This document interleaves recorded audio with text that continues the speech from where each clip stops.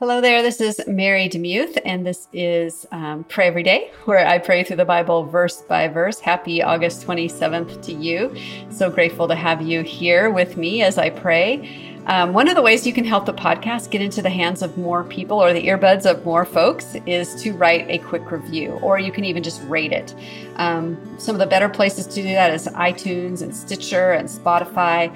On the Alexa device, on the Alexa skills, you can rate it there. All sorts of different ways, but that really does help get the podcast into the hands of more people. If you want to send a testimony of something that God did, and again, He gets all the glory for all of this, but it's very encouraging to me and also to my team here who get out this podcast every day. You can email it to me at mary@marydemuth.com. Here is another testimony I'm going to read for you. Just finished listening to your podcast where you asked for us to write telling where we're hearing from it and how we heard about it. I'm originally from Brazil, and I listen to your podcast from the Republic of Ireland where I live.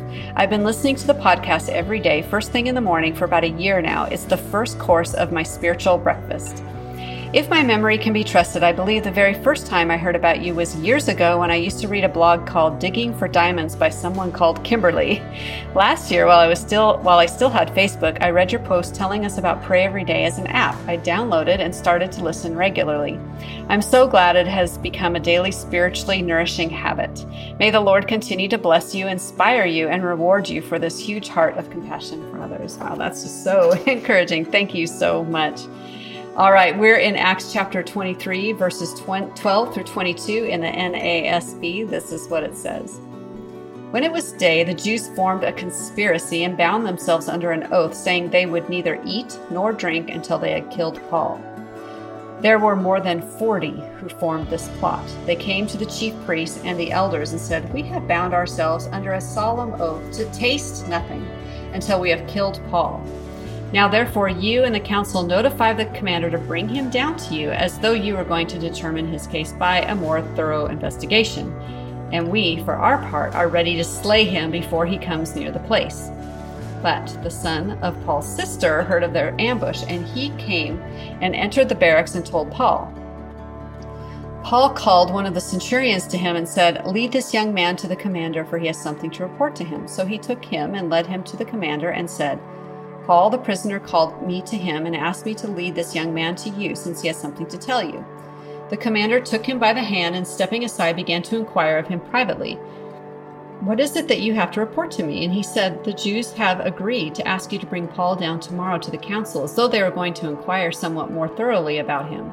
So do not listen to them, for more than 40 of them are lying in wait for him, who have bound themselves under a curse not to eat or drink until they slay him. And now they are ready and waiting for the promise from you." So the commander let the young man go, instructing him, "Tell no one that you have notified me of these things." Mind if I pray for you? Lord Jesus, I find it very interesting that all of this transpired, that these were Jews who formed a coalition or a conspiracy to kill someone when the Jewish law very clearly says we shall not murder. So I would have thought in this story that once they brought this to the chief priests and of the scribes and the Pharisees and the Sadducees and all of that and the elders, the chief priests and the elders would be very clear, and this is not a gray area, and say you can't murder somebody. But they didn't. They accepted it. They were that zealous for what they thought to be the truth that they were willing to kill for it. Lord, help that to, I don't even have words to say to that. But Lord, it's interesting to me that if people who are not believing the whole truth are willing to kill, Lord, help us to be willing to go to the ends of the earth for you, to have a missionary heart, to be willing to sacrifice our livelihood, our reputation, whatever it might be. If some people are willing to do that for a lie, what more must we do for the truth? So Lord, would you just give us a holy gumption today to obey you, come what may. And Lord, I just confess that I have allowed my concerns and worries about the days and months that COVID has been rearing its ugly head. I've allowed that to keep me introspective and thinking only of myself. So Lord, please forgive me. Forgive me for thinking that way. Instead, Lord, I pray that I pray for myself and I pray for my friends listening, that we would be willing to step out in faith on the things that you're calling us to do, come what may. We can't do that on our own. We can't do it with our bootstraps, whatever those are. We need your Holy Spirit within us to empower us to carry out the work that you've called us to do. Thank you for doing that ahead of time, Lord. I keep surrendering. I surrender again. I surrender again. I pray this in Jesus' name. Amen. That amen sounded a little weird. Amen. There we go. Thanks so much for listening to Pray Every Day. And I am so thankful. You know what? Your life is beautiful and it means something. So keep living it to the fullest.